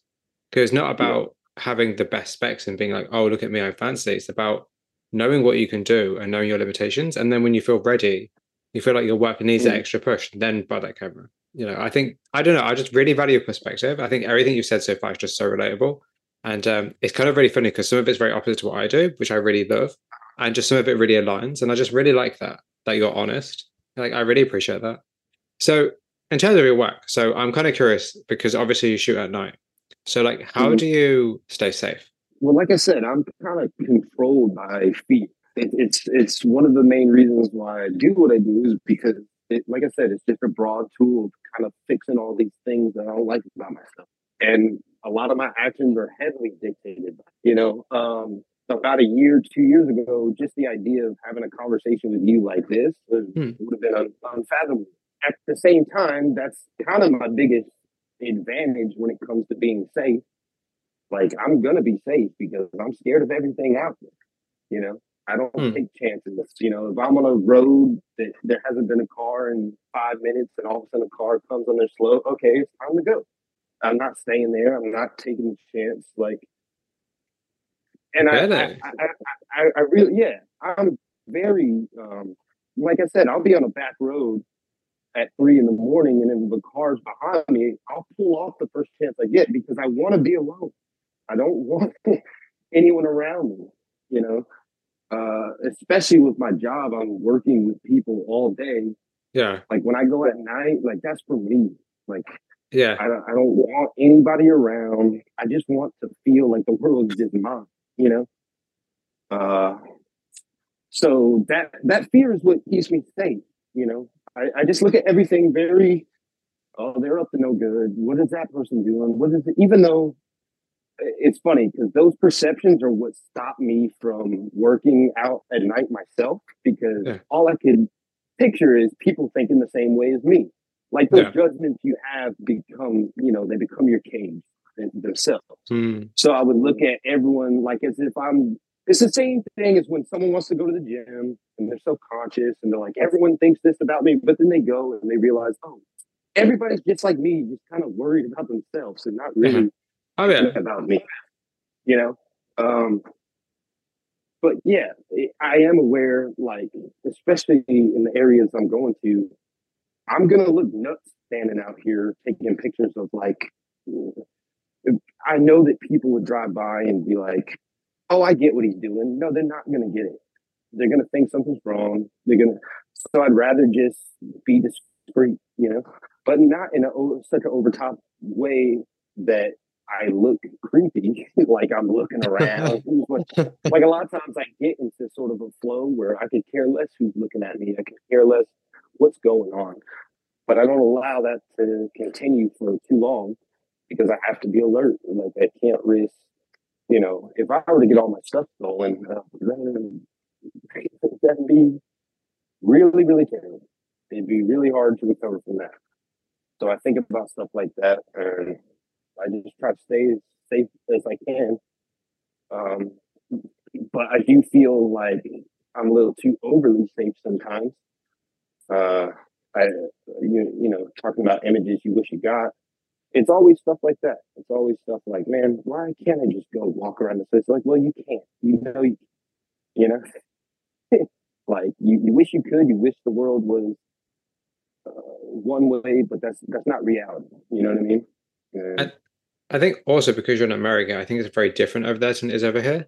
I think here, I could walk around a neighborhood that might not be like the best. And yes, okay, I would be very nervous or very, not nervous, but I'd be conscious about it. But I think in yeah, America, like everybody has guns. You don't even know what people are thinking. especially the places I'm at, like um, they're like kind of more rural areas Mm, where, and I'm in the South of the United States, oh which yeah, is, of course. you yeah, it's not. I'm very careful. I'm very careful. So it's funny because I have a friend called Jester Tate who hasn't been on Instagram for quite a long time, but he said the same thing when I He spoke to has him. Dustfield magazine, right? Yeah, he said the same thing. Like he's very conscious that Mm-hmm. when he's out shooting, like how you look. Because for me, like I kind of don't really care too much because I don't know. It's just like if people are going to stop me and ask what I'm doing, that's fine. I'd rather you didn't, but that's fine. But at the same time, like I'm still going to take the pictures anyway. So it's kind Yeah. of like I don't really care too much. If you want to have a conversation, that's cool. But At night, where I'm going, if somebody's yeah, asking me anything, it's already too late. Like I'm not trying to have any kind of conversation with anybody. You know what I mean? oh yeah, I think for me, like I just don't like being disrupted because like you're in the Yeah. zone. And like for me, like if Mhm. I'm out and I've got a camera in my hand, like I just want to be left alone. I'm happy to have a Mhm. conversation, but I could be shooting in that time. Like I'm here to like I don't have all the time in the world. I've got a job to go to. So it's like I've set time aside to do this. Please leave me alone. But Mhm. I also feel like sometimes talking to people whilst you're shooting or you're out and about actually can lead to different perspectives on your own work. And it kind of gives it goes two ways. It can kind of make it either makes you look really suspicious or people will be really interested. I feel Mhm. like that's the kind of two polar opposites. There's always a middle ground, but more often than not, people are either really suspicious and want to know what you're doing, or they're just really interested in what you're doing. Because if you see somebody Yeah. photographing at night, you'd probably stop them, or maybe not. No. No. I No, don't I want to know would. what. Like I said, I just look at it like they're up to no good, even though they could Oh, be doing the exact same thing as I me. I'm just oh like, if I see anybody with the camera in their hand, I'm asking questions. I mean, that's what I do yeah, anyway. But I don't know. I just think I don't know. I think it's nice to take the time to ask people what they're doing, and even though, yeah, I don't know. I feel like it's nice to strike a conversation with people because you never know where that's going to lead. yeah. I've done that. Out shooting in the day, like if I'm walking around like a Yeah. downtown area and it's populated. But like I said, when I'm taking pictures, it's like I'm in a rural sort of area. Like Mm, there's nobody doing anything. If I see another person in person, like it already feels like something's wrong. Like this shouldn't yeah. be happening because it's 3 in the morning. We're in the middle of nowhere. You know what I mean? I mean, yes. I mean, absolutely. Yeah, 3 in the morning in the middle of like rural America, definitely. I'd be as much as I'd love to be there. I'm a bit like probably wouldn't also like to be there. Yeah. But then I don't know. It depends on the area though. But like you're right. I think it's just very different. I feel like here in the UK, I think it's very like I could go out at 3 o'clock in the morning. I'd probably see nobody. Actually, no, wait. Like I Mhm. walk to work at 5 in the morning and there's hardly anybody about. So it's like then again, America's a bigger Yeah. place.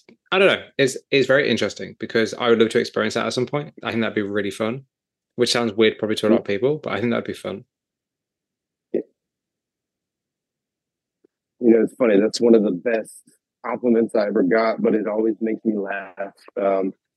Someone commented on one of my photos and they're like, I wish I could take pictures like this, but I live in Europe and we don't have anything as aesthetically pleasing as this. And I was like, dude, I literally took a picture of a dollar store in the fog. Like, you know what I mean? Like, there's nothing special about it. But I was flattered that somehow the way I captured it, they're like, man, we don't have cool stuff like this here. But everyone around here looks at that place as an eyesore and wants it gone, Yes. and so do I. I Yes. mean, I want it gone too. But I love the fact that it's able to take a picture of it, and people are like, "Man, that's such an aesthetic place." I'm like, "Really?" Because it's an eyesore to everybody else, including me. But I'm glad that I was able to at least get something good out of it. So there's a question that I didn't actually put on this list that I normally ask for my called American friends. So, like, the idea of Americana, the idea of America itself, like as somebody from the UK, like for me, it's very fascinating because it's a huge, vast place. But like, do you ever feel that it's very cliche? Like, for instance, like that person was like, we don't have anything like that in Europe, when actually they probably can find something either similar or something that's more distinctive to Europe. But like, do you ever feel like your work is like heavily tied with the kind of idea of being cinematic because it is America? Um, I I don't think it has to do with America. I think it has to do with like low income areas. Period. Hmm. One of the things I'm most fascinated about is I'm sure you've heard this sentiment throughout your life that you never see kids out playing together anymore. They're not riding Yeah. bikes. They're not doing all the things we did as a kid, out running through the woods, stuff like that. And that is true Yeah.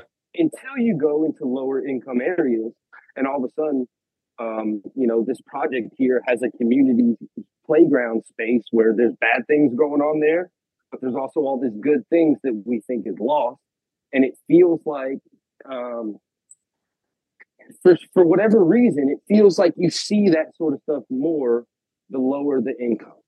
And it's kind of that exact same thing we were just talking about with gear. It's like if you start off getting all the best gear, all the whatever, you kind of don't develop this style or what have you. And I find the same thing to be true.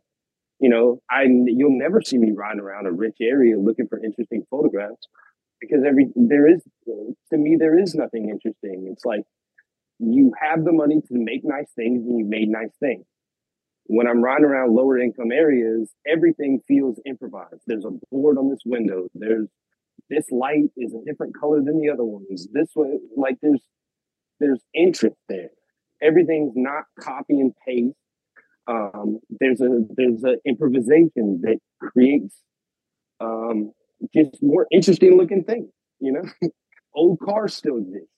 We're not all Yeah. driving around in the newest car. These are cars that people have to maintain for years. And if that car messes up, their whole livelihood's messed up. Um, Yeah. and so it's the same thing. Like if you go to Cuba, you'll see all these American classic cars that they have had to improvise and keep good for over 100 years, 50, 60 years. It's fascinating, and once you go to a place where everyone is living nice, you lose all that interesting stuff, I find. That's a really good distinction. That's like a really good distinction. That's a really good distinction because it makes me think about like just because you said like the idea like everything looks improvised and like that's such a as I've never thought about it that way actually, but now you said that I'm like that actually makes so much sense in terms of like for instance like boarded up windows or like streets that haven't been swept or like graffiti and signs half ripped and stuff like all the stuff that fascinates me and that I You know, find captivating. Like it's all because it's not proper, it's not tidy, it's not neat, it's not organized. yeah. And I think Whenever I imagine like a writer or something, like you're reading a book and they're explaining a place, all those descriptions in my mind, the ones that come to me are the improvised things. Like, oh, I went to a cafe and there was a sweet and low packet under the wobbly chair. Like they're always explaining these sort of little intricacies that make that place interesting. And when you hear about it, that place kind of comes alive. And with my photos, it's like, oh, look, here, it's all right there. You can sit and stare at it for a while and, you can see those improvised things. as I guess it's about looking for the character of a place, Yeah. which I'm totally typing down because that's going to have to be like something I'm going to write up at some point. I'm writing this down. Um, yeah, that's such a fascinating concept. Like looking for the character of a place rather than looking at the place itself. Mhm. That's really interesting. I'm going to be thinking about it for a very long time. That's really fascinating, actually. Um, so, how do you make sure you don't become bored of your own work? Well, I'm not sure really, because like I said, it always feels kind of random. Um, Sometimes I do feel just completely bored with it, but that's when I'll kind of watch movies, whatever, listen to different music, try to just start seeing things differently. And sometimes I'm gonna be bored until I just start feeling different. And sometimes that different is not good. I feel bad. but it's different enough to where I know that the images are going to be different, even if I point and shoot the exact same thing. I can feel that shift in my consciousness, and I want to go see what comes out. You know, the result might be I ride around depressed and just not in the mood and get nothing, or I might get 5 images I'm not particularly proud of, but it will be different. And through doing that process, I will start to feel better. The pendulum will come back. I'll eventually make something I'm proud of, and then it'll start over, you know? Rightio. So a question for you would be then, would you still create your work if nobody saw it? I mean, I think I would. It wouldn't go much further than just kind of a sort of curiosity thing, like take a picture here and there, fiddle with it. Yeah, if nobody saw it, no, I don't think there's any way I would do it. Yeah, I don't think I would, because that's one of the things is building the ego, you know. Not very confident, and all the sort of typical things I heard many times. But getting feedback on my work, I'm the type of person, like, when I was a kid, I was terrible in school, but once I started getting positive reinforcement, all of a sudden I'm on a streak. I want to keep this going. I want to, you know. So that's one of the main reasons I do it, is to kind of have like a positive feedback loop to keep me feeling good about myself.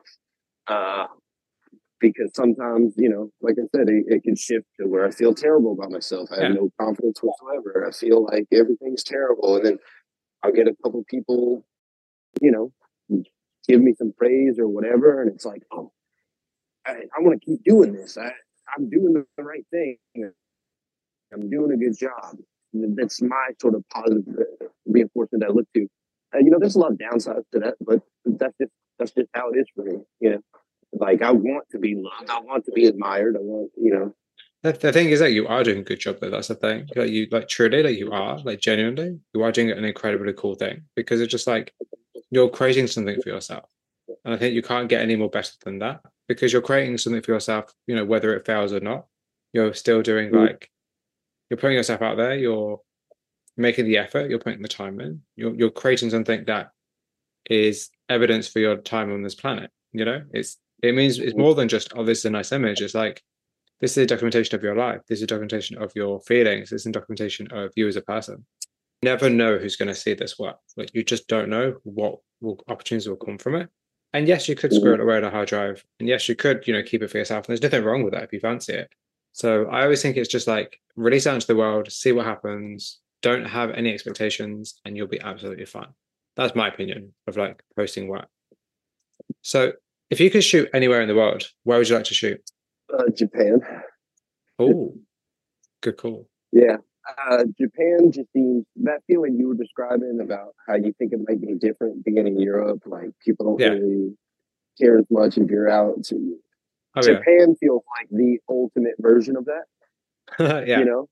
And also just how they seem like a more society built way more around respect and kind of keeping to yourself, and they seem so much more introverted. Like, even when I would watch skate videos where, you know, one of the cliche types of footage to have in a skate video is like, oh, look at us getting kicked out of this spot, you know, which I always hated, even when I was younger. I was like, can't you just be not, like, why is this cool to be like, we're getting kicked out, we're rebels, you know what I mean? Yeah. When they would go to not just Japan, but just Asian countries in general, it's like the security guards are not like here. They're not throwing you around. They're like doing an X sign with their hands, asking you politely, you know. I'm fascinated by that. I'm fascinated by the idea that I can walk around anywhere and have zero fear. I would love that, you know, to just truly not think like, oh my God, I should not be doing this, to be somewhere else, blah, blah, blah. It's like, no, you could just walk around and do what you want to do and not have to worry about crime, basically. Yeah, true. That's very true. Because I was going to say she comes to England, but even definitely certain parts of England, particularly if it's a place you don't know as well, that's also the thing. Like, you're going to locations you might not even be familiar with. And it's like, it's very easy to be like, oh no, everything will be fine, but like you're going to be nowhere near from home if things Yeah. don't go very right. And it's kind of like it's a risk you take. I think people don't really understand. Like it's a huge risk, and you're out with expensive equipment as well. Mhm. So it's And it's funny because sometimes I wonder, like, if I think this about a place like Japan, but I've never even been to like New York City, hmm. which is here, you know.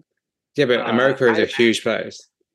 Yeah, but I imagine like, okay, I'm sitting here thinking about being in Japan, and oh wow, I have no self conscious fears anymore because people are. Not, I guarantee I would get there and I'd be overwhelmed. The Hmm. same as I am just driving around empty streets here. I'm still overwhelmed. You know what I mean? Hmm. But in my mind, it seems like, man, I wouldn't have to be scared there. And also, I love walking. I would much rather walk than drive. Like, I hate most of the places in America you have to drive. And I just hate that. I would much rather be in a place where you just kind of walk everywhere. I think that's more ideal. Uh, Come over to and England. the places around me that are like that, they seem like, okay, everything is infinitely more expensive.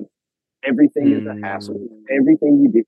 And I think it would still be like that. But for some reason, my brain tells me that Japan is like this sort of utopia where, like, oh, everything works how it's supposed to and blah, blah, blah. But I guarantee I'd get there and I'd be overwhelmed, especially with the amount of people.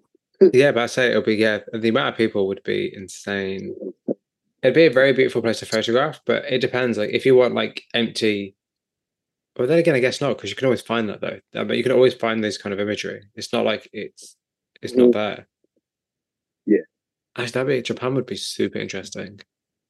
It'd be yeah, it'd be interesting. I'd definitely be a bit cliched though. I don't know. I kind of almost feel like it would be. And actually, there is a photographer that I'm going to send you that actually does shoot in Japan, and his work is really really cool.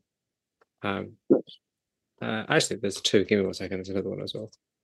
And Uh, that's another fascinating part of it, though, is, I see what you're saying about the images from there being cliche, but I just have this sort of, I don't know, maybe like an egotistical sort of thing of like, but I bet mine won't, you know? Yeah, it's true though. No, I I bet said mine. that. No, you're right. I said that, and then they're like, yeah, but it's going to be your perspective though. So it won't be cliche because Yeah, it'll be your perspective. It's not like you're going to the touristy areas and photographing, like something really touristy. It's like you're going to find the character. You're going to understand the place itself. yeah. Yeah, And it's funny. Every time I've ever been on a vacation, like with family and stuff, it's like they'll all be taking photos of whatever local thing, and they're all they're all wondering like, why am I not taking a photo of it? And it would kind mm, of add to that feeling I told you about. It's like I don't think mm. people in my immediate vicinity even consider me a photographer because it's I, like, well, how's he a photographer? We went to these mountains in this famous train that everyone was snapping. He didn't even look at, you know. because you're interested in different things. Your viewpoint as a photographer is very different, and that's not a bad thing. I think what you really need is you need, and this is actually a question I'm going to ask you in a second, but you need like a community or people that you can either hang out with or talk to that are within your vicinity that understand the way you kind of view the world. Because I feel like sometimes being a photographer or being any kind of creative can be quite lonely if you're surrounded by people who don't understand, because it makes you feel like, oh, what am I really doing? Or like, why am I so odd? Because I'm doing something that other people don't really seem to understand. And it can be quite a jarring experience, I personally have found, and also think that a lot of people find. So it can be like you feel like the odd one out. Yeah, exactly. But So I think, at the same time, I really kind of strive for that feeling too. You know, it's kind of it's like I want to be unique, but I want to be loved at the same time. mm. Yeah. So yeah, I mean, do you feel like you're a part of a larger art community? no, yeah, I'm not sure why, but I just don't. A lot of it is probably from my own sort of like not really reaching out to a lot of people. I'm starting to get better at it, like I said, through Twitter. Twitter is something I've really been focusing on. I don't know if you want to open this whole can of whatever conversation, but that whole NFT world, the whole Web3 world, I'm fascinated Mm. by it because that's an introvert's dream, you know? That's an introvert's dream to be able to create stuff and sell it purely digitally And, you know, like that stuff's really fascinating to me.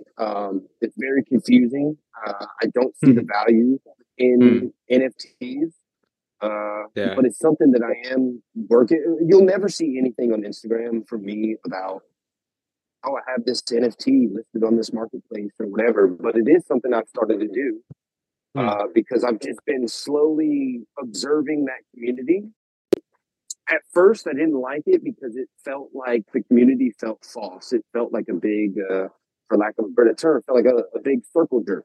Like, Mm. you like my stuff and share my stuff, and I'll do the same. And you buy one of my things, I'll buy one of yours, and then we'll tell everyone that this person just bought my thing, I just bought theirs, and a lot of uh, a lot of marketing sort of things like false scarcity. False scarcity is one of the number one things I see in our world today. Of, you want these shoes, you got to enter a raffle for them.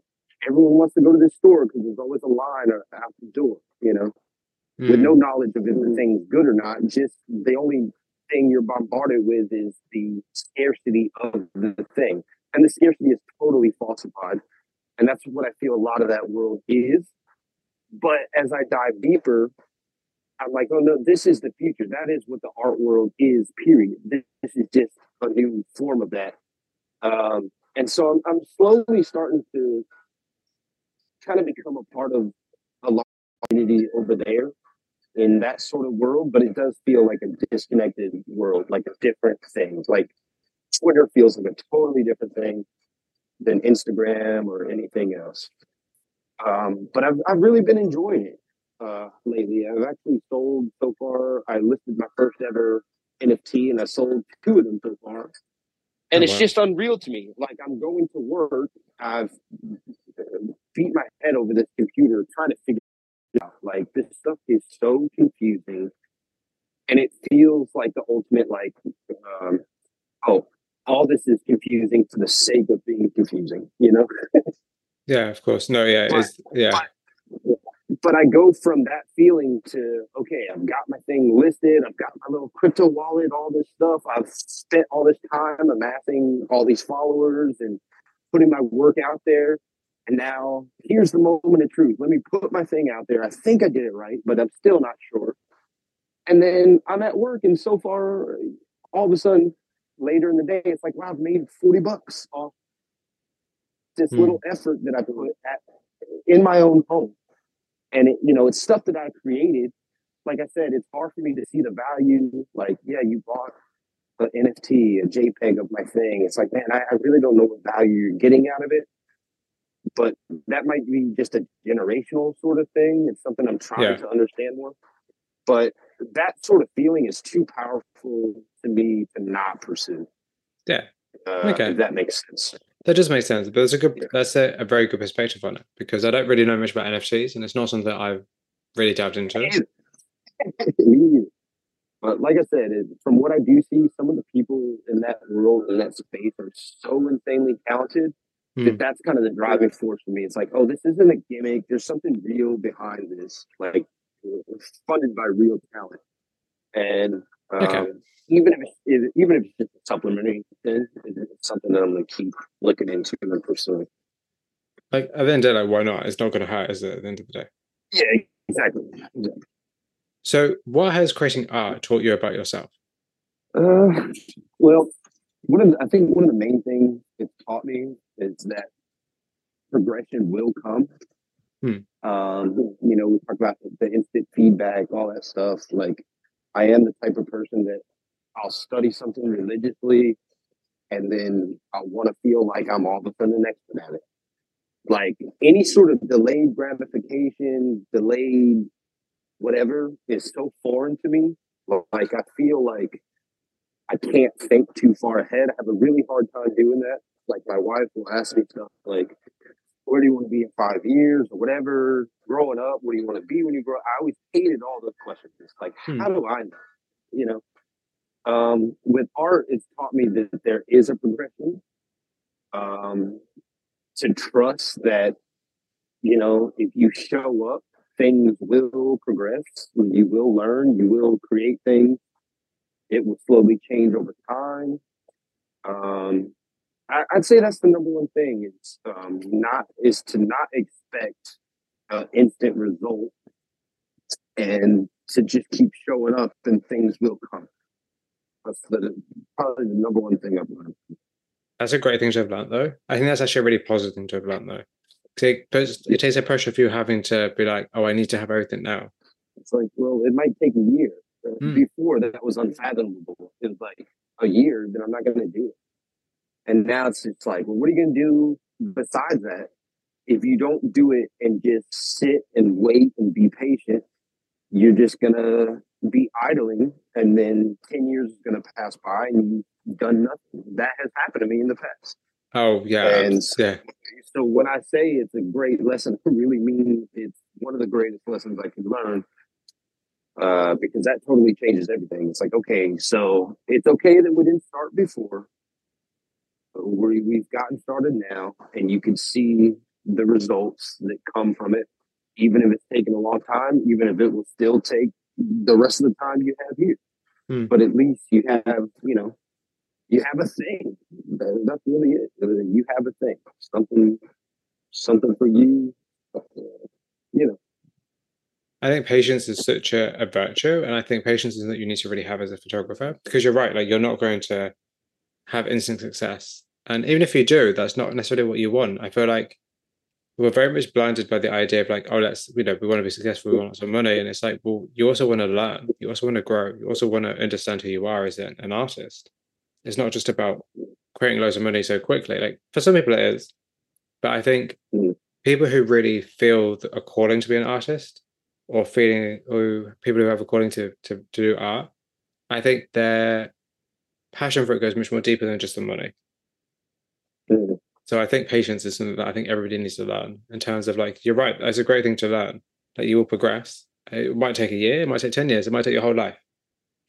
Any kind of creative endeavor, no matter what it is a lifelong pursuit. It's never going to happen within a year or two. It's lifelong. Yeah. One of the most inspiring things to me is, like I said, when I was a kid and I read all these skate magazines, all the stories you read about are not the glory of said thing. It's all, oh, remember we were here and this wild thing happened and blah, blah, blah. And we had to sleep in the car for the night. Same thing with stand-up comedians and stuff like that. The thing they reminisce the most on is those sort of struggles. So whenever I feel, like I said, of, oh, my work's just not good. I went out 3 nights in a row this week, and so far I haven't produced anything. Whenever I feel that, I'm like, oh, look, it's happening. I could easily see them talking about this exact same thing, like in hindsight. So I try to remember that, like, okay, you're living it right now. This is the thing. This bad feeling is not a bad thing. You're gonna look back later and be like, man, that was so fun when I was racking my brain over where should I go next? What should I take a picture of? How should I change my style? How can I reach more people? All that sort of thing that feels miserable in the moment. I know that I'm gonna look back and be like, man, at least I had something to strive for, you know? Absolutely. And that's a really good way of looking at it, actually. So I have a question for you from the last artist I interviewed, a lady called Rebecca Youssef. Uh-huh. And her question for you is, if the future of art is more internet-based, where and how will you incorporate into your work? The NFT space, 100%. Because I can see it now already. You know, so many things are like, it literally is just a digital art market, you know? All these terms that I've not been exposed to, like, okay, a 101, something like that, you know? I could see it in that world where it's going. And if you just look at any kids around you, how they're, oh, I need to get money from my mom for these new Fortnite skins or whatever. And you have that same feeling of like, where's the value in this? It's just a digital pixel thing. Once you see it in this younger generation coming up, especially as they're starting to get creative, they're starting to get into that world, you can kind of see the future a little bit. Like, oh, this is definitely going to be a thing. And I think it'll be a lot more popular in the future of like, okay, I have an auction on this piece. It's one of one, and the winner also gets a frame print, like physical aspect to it, something like that. I think that's how it will be in the future. Uh, I think people will have. This is really sad to think about, but I think people will have digital real estate, and they'll have their Mm, walls the same thing as right now. You can see it. Like yeah. a microcosm of it. If you play something like Grand Theft Auto Online or something like, come over to my house, look what I got. Mm, And it's like, yeah. well, this isn't real. It's like, but yes, it is. We're sitting here hanging out, right? We're looking at it. Yeah. So Yeah. that's what I think it will be in the future. That's cool. That's really interesting. I think that kind of yeah, that opens up a lot of conversation about stuff like the values of the digital realm and kind of the idea of like what is reality, that kind of stuff. So that's really cool, actually. I like that perspective. I think it's kind of interesting in terms of like, particularly with the metaverse as well, and that whole kind of concept of like living outside of Yeah. your own reality. I think Uh, there's a lot of the future in that. I think for better or for worse. but you can see it even as early as like something like MySpace, even Mm, something as simple as having a song playing on your page. yeah, It's like uh, I'm presenting something digitally that says something about me and the things that I like. true, And as true. we become more and more internet based, people are going to have the same thing with images, little moving images, whatever. They're going to want to have this stuff, and they're going to want to display it in their whatever their online sort of presence is. Like, I think it really did kind of start out with, a MySpace page, stuff like that. Even earlier, Fame or whatever, you have your username, a certain thing. It's a digital asset. Yeah. And I think images will be that same way. I want it displayed in my thing. And now I think there's a way where you actually pay for that. Artists actually get royalties from that. It's starting to come out of that kind of wild west. It's like it's a JPEG. It's for everybody. Da, da, da.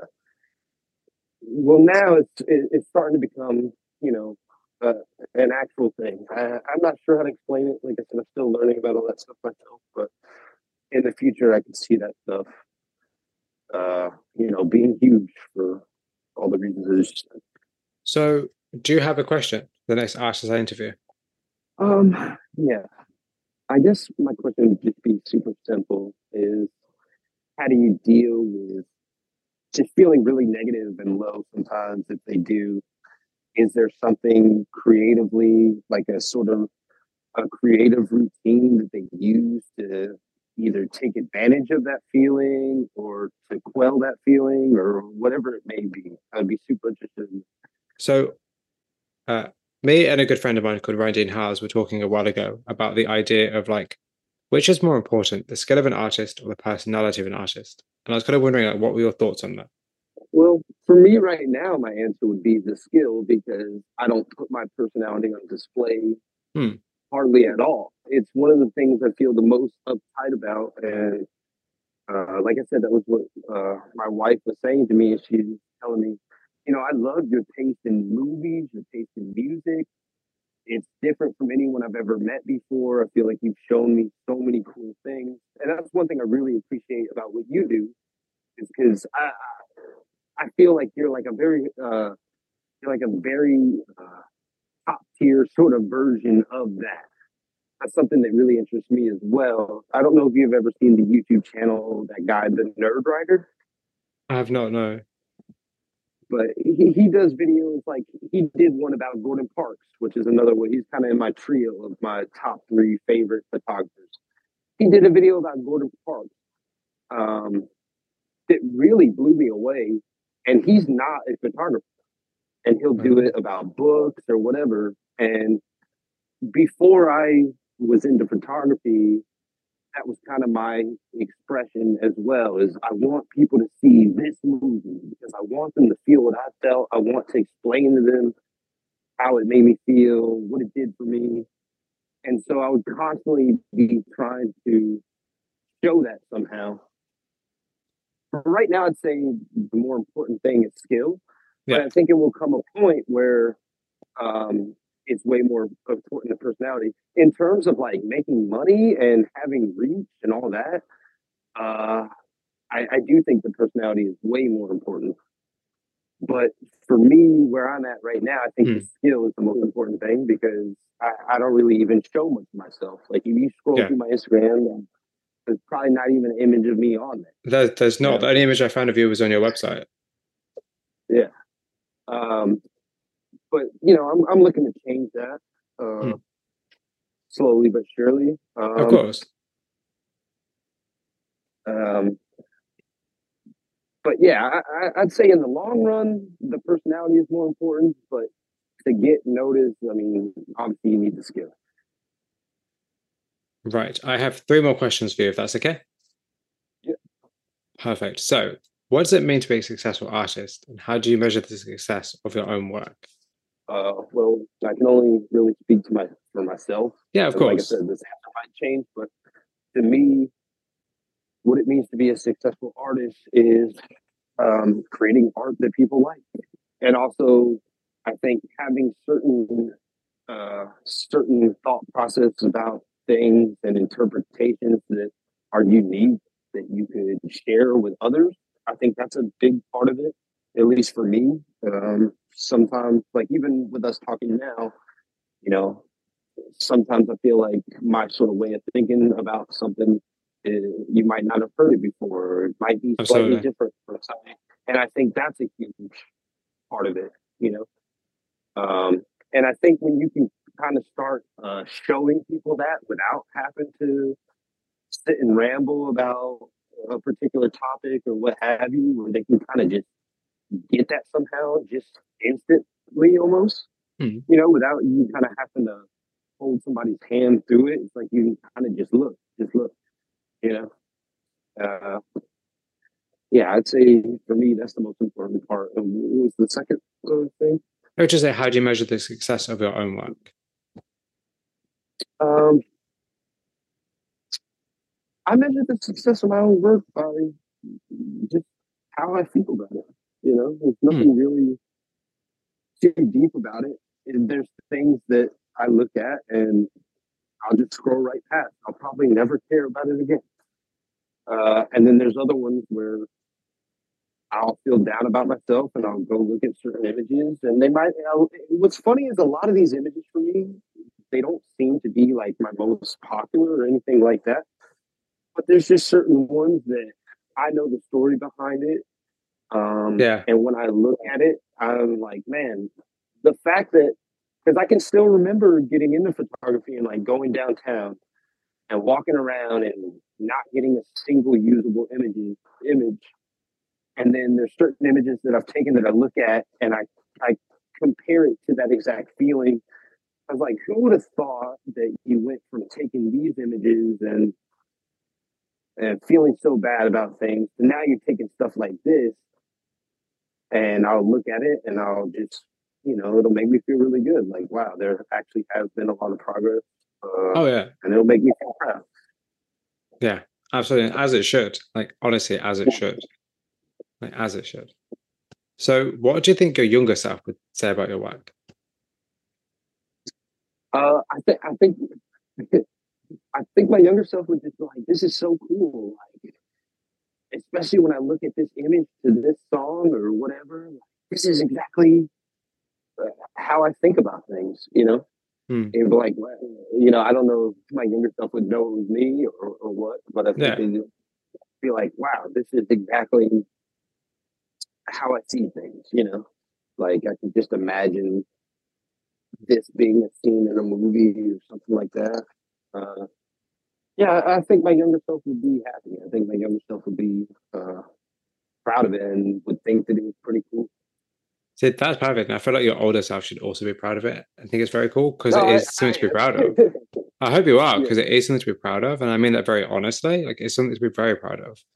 And I feel like you're very underrated as a photographer. And I feel like the great thing is you have so much potential. And, you've got the time to grow, which is the best thing. yeah. So, my last question for you is a double barrel question. But the last question is, what are you currently working on? And where can people find more about you and your work? Well, I'm currently working on trying to make a photo book. Um, it's in very early stages now. I've kind of like done a few like mock covers. Mm. Very simple subject matter. It's just simply vehicles at night. Yeah, About as absolutely. straightforward as I could make it. Absolutely. Because, like I said, whenever I think of making something like that, like we talked about earlier, my mind immediately jumps to all the hurdles and all the Mm. reasons why I can't do it. And it has to be this special thing that has this certain meaning to it. And so I'm trying to tell my brain, no, just make it. Just make it simple. Make it whatever. There doesn't have to be some fancy name to it that's a euphemism for your soul or whatever. Like literally, Yeah. it's just vehicles at night. This Yeah. is just interesting. So that's kind of my New Year's resolution is to make that. And I don't know if it would be physical, digital, if I'll sell it or not, but it's just something I want to do to start learning those sort of processes and all that. It's something I would like to have. I'd like to be Yeah. able to give somebody, family members, stuff like that. Like, here's this cool little thing I made. It's something that I made. That's super cool. And where can people find more about you and your work online? You can find me on Instagram. It's just Mccurdy.photography. And my website is the same name, Mccurdy.photography. There's no .com or any of that. But it's funny. I thought it was such a clever name, but a lot of times, like if I link it to someone, I get the sense they don't know what I'm sending them. It's not a traditional Yeah, of course. URL, Yeah, that's weird. But in the long run, I think it will be good. Well, Chris, thank you so much for taking the time to talk to me. Yep, I had a great time. Thank you for having me. No worries, honestly, I really appreciate it. And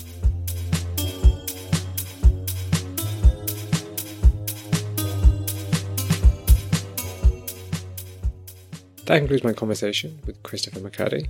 Thank you very much for listening. If you have any questions or comments about it, please send me an email at theflyingfruitbowl@gmail.com or on social media sites such as Twitter and Instagram.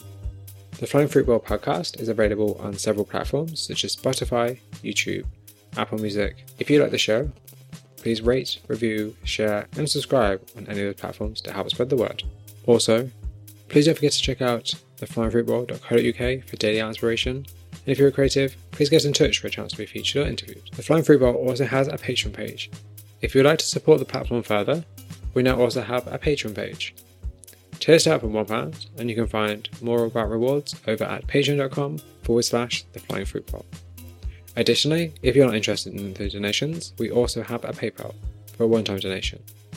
I'll include a link to our PayPal in the show notes.